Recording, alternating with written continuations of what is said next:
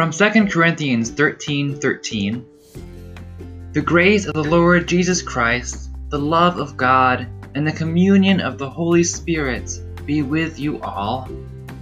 We are so glad that you are seeking God with us, and we pray that the message you are about to hear is a blessing to you. I am Brian Niebank, pastor of Zion United Church of Christ, Fireside, in Bellevue, Ohio. I thank you for joining us today as we seek to walk together with God, expressing our love in Bible study and prayer, living the life of the church and serving others, and worshiping God.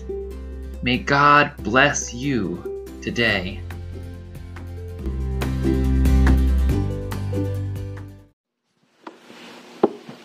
Will you pray with me? O God, may the words of my mouth and the meditations of all of our hearts be acceptable in your sight, O God, our rock and our Redeemer. Amen. When was the last time that someone was coming home to see you, perhaps from a long time away, perhaps from somewhere quite distant? Perhaps it was a family member coming back home to the States after being abroad, on a mission trip or in the service. Perhaps it was a college student who you may have missed at home. Perhaps it was a family member or a friend who had merely taken a job states away and was coming home for a visit. How did the thought of them coming home make you feel? For many, this is a very exciting time. It is a time of reunion, to catch up, and to celebrate the time that you are blessed to be able to spend with each other. It is all that you can focus on. I have felt something similar when I have gone back to seeing my scout camp again, in addition to seeing my family, of course. I know that I spent many off seasons looking forward to when I could be working another summer at camp. Every Sunday campfire, one of the longtime staff members sang this song at the beginning of our week, which spoke to how we all felt. Sequoiasin, I am coming home. I can see your rolling hills of trees and your crystal waters flow. I am reaching out. Won't you take my hand? I'm coming home. Sequoiasin. It has truly been a second home for all of us, and somewhere which always holds a special place in our hearts.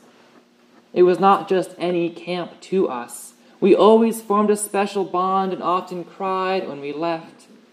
It is hard to describe to someone who has not experienced it. And on Palm Sunday, we celebrate the arrival of Jesus to Jerusalem in much the same way as we reenact it today, waving palm branches and laying them down on the road for Jesus to walk over on his donkey. The people praise Jesus, shouting, "Hosanna! Blessed is the one who comes in the name of the Lord." The people gather just to welcome this one man to Jerusalem. It is like the fans of the winning Super Bowl team cheering the plane that carries their team as it lands back in their hometown. Much of the city has gathered on this occasion. Surely Jesus felt welcomed, even though he knew what was to come. When do we become true disciples of Jesus? How do you think that Jesus would respond if we responded to him in the same way that the city of Jerusalem did nearly 2,000 years ago? Or if we welcomed him into our hearts in the same way that we might welcome a special homecoming or a winning team coming home? Would Jesus smile and bless us? Would he ride on grimly, knowing that we are just going to leave him again and go back to our old ways? As Mark tells it, then he entered Jerusalem and went into the temple. And when he had looked around at everything, as it was already late, he went out to Bethany with the 12. That's quite exciting. He looked around. We are not told much more than that. We only know the people's reaction. An important question for us to ask is how much we might be like these people. Do we say, Lord, Lord, on Sunday, and then turn around on Monday and forget? How do we practice our faith and turn to Jesus on every day of the week? Where were the people who were saying, Lord, Lord, on Friday morning when Jesus was being tried? Mary McAleese, a Catholic academic and the President of Ireland from 1997 to 2011, wrote about the Palm Sundays that we have experienced in our lifetimes. She wrote that there have been Palm Sundays in every conflict. We have had them in Belfast, days where we believed the seed of hope had finally blossomed and all was suddenly about to be well. Peace people marched, doves of peace were released. We held hands and sang the hymns which offended neither side. One such day happened, she writes, in November 1995 when we clamored our welcome to President Clinton, at least perhaps many. But even the sourest and most distrustful of faces, she writes, grew wide with smile as the party mood infected the country, gripping us with a wild and mad joy. But the mood was not long evaporating. The Cold War had ended.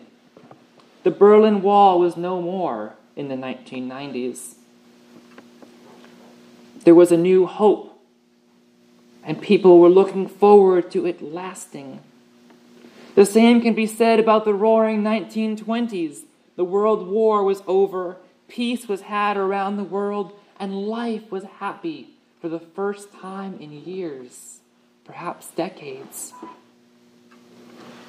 The United States Mint issued a peace dollar from 1921 to 1935, showing the eagle sitting quietly on an olive branch. This was in contrast to the Morgan dollar and most other eagles before it, depicting eagles in mid-flight, either holding arrows or defending itself with a shield. The country was so at peace that they could depict a quiet, peaceful eagle sitting on their dollar coins. But even then, conflict grew under the surface. And with the added Great Depression leading into more world conflict, peace was hard to come by yet again. So it is with Jesus. Everything seemed to be wonderful, celebrating on the triumphant entry to Jerusalem. But there was something under the surface which Jesus already knew and had already hinted to his disciples. It could seem peaceful now, but it might not stay that way. But this could get too depressing if we pessimistically think this way. Whenever we experience peace, it's not going to stick around. You might have peace now, but not for long. The question we are asking ourselves is, when do we become true disciples of Christ? We might first know this when we feel the same excitement for Christ that we do when we are excited for peace, or for a reunion, or for your sports team to win. Why do we clap and jump up and down when the team we are rooting for scores a three-pointer in the NCAA basketball tournament, but keep to ourselves when we are thinking about Christ? No, we do not have to jump up and down, though some traditions do that in services. But we can ask ourselves where we are at in our hearts. Are we eager for the kingdom? Are we instead simply going with the flow, waving palm branches and shouting Hosanna because that is what everyone else is doing? If you asked me growing up, I even felt funny waving a palm branch in church, even though other people were doing it. So, I understand that, and I am asking myself the same questions. We might also know that we are true disciples of Christ when we have the same mind that was in Christ Jesus. Do you ever ask yourself, what would Jesus do? What would Jesus do if he were one of us in this world? He would walk around, or maybe drive around now, and help those who were healing or who need healing. Listen to those who need someone to talk to. And share God's love with everyone. He would be the winner of the 40 acts of kindness in 40 days challenge that we have had. He knew how to take care of himself, too. I know that he would not worry. He would trust God.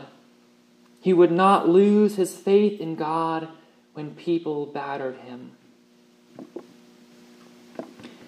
Our Lent journey has focused on becoming better disciples of Christ. We have learned that we transgress against God, but that God gives us God's grace when we seek God. We have asked God to search our heart and make us true by breaking our sinful habits. We have renewed our focus by filling ourselves with good things, or with good acts of kindness, for example. And we realize that we are identified by what we bring our focus to. The truth is that we are not identified by our worry or our doubt. We are identified by our faith in Christ. People know us because of who we place our trust in. And people know us by what we do. We are disciples of Christ when we follow Jesus even to the cross. For we know that the way of the cross leads home. We follow Jesus by focusing our minds on Jesus and nothing else. Philippians 2:5 says, "Let the same mind be in you that was in Christ Jesus." This is Paul's wish for those who follow Christ. Let us have the same mind. That is, let us have the same focus on God and love for others. Let us have the same unshakable faith. Let us not consider ourselves as more righteous than another. Let us be the spark that causes others to come to Jesus. People will want to know Jesus by the way that we live our lives, because of how happy we are to live it. This is what makes a true disciple of Christ. You are unshaken. And when you are shaken, you ask God for the cup to be taken from you. You keep the faith even when it is not. This is what Jesus did, and this is what each of us are called to do. In the face of violence and terror, as was described in the faces of those in Boulder, Colorado this week, we can still have faith. We can still ask God why. We can still lament. But we still have confidence that God is here for us, no matter what happens. You may feel peace with God now, or you may not. Our history has shown that neither one lasts. We long for the peace, but we will not find true, everlasting peace until we are with God in heaven. What we can find here, however, we can cherish. Whatever we find here is enough to wave our palm branches in the air and shout, Hosanna, which means, save us, we beseech thee. We are excited for a homecoming, but the excitement will not last. We are excited to travel to a place that we love, but we cannot always stay there forever. We are excited when Jesus is born and when Jesus is raised, but even then, the feeling does not last. When you find that your excitement for Jesus is not lasting, there is something that is causing it. I challenge you to continually walk through this journey that we have gone through in this series of Lent these past 6 weeks. Because Lent is not the only time to try to understand how to be a better disciple and how to draw closer to God. There is enough at work in this world to tear you away from this relationship or this peace, even an hour after you attain it.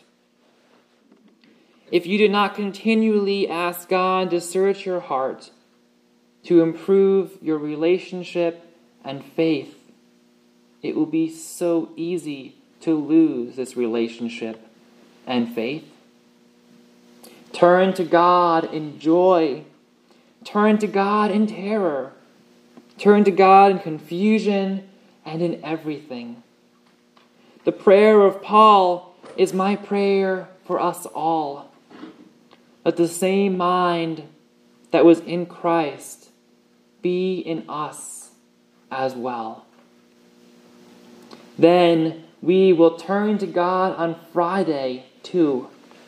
Then we will be as excited to see God work in the world as we are when our team wins or when our family comes home. Then we can handle anything because we have God on our side. Walk with God, knowing that we need God's help in prayer. We need God's help in the Word. And we need God's help through the help of one another. My prayer on Ash Wednesday was that your heart would be a little bit brighter and that your soul would be a little bit lighter. I pray that this is so now. Closer, my God. God, may you feel closer to us as we seek you. Thanks be to God, and amen.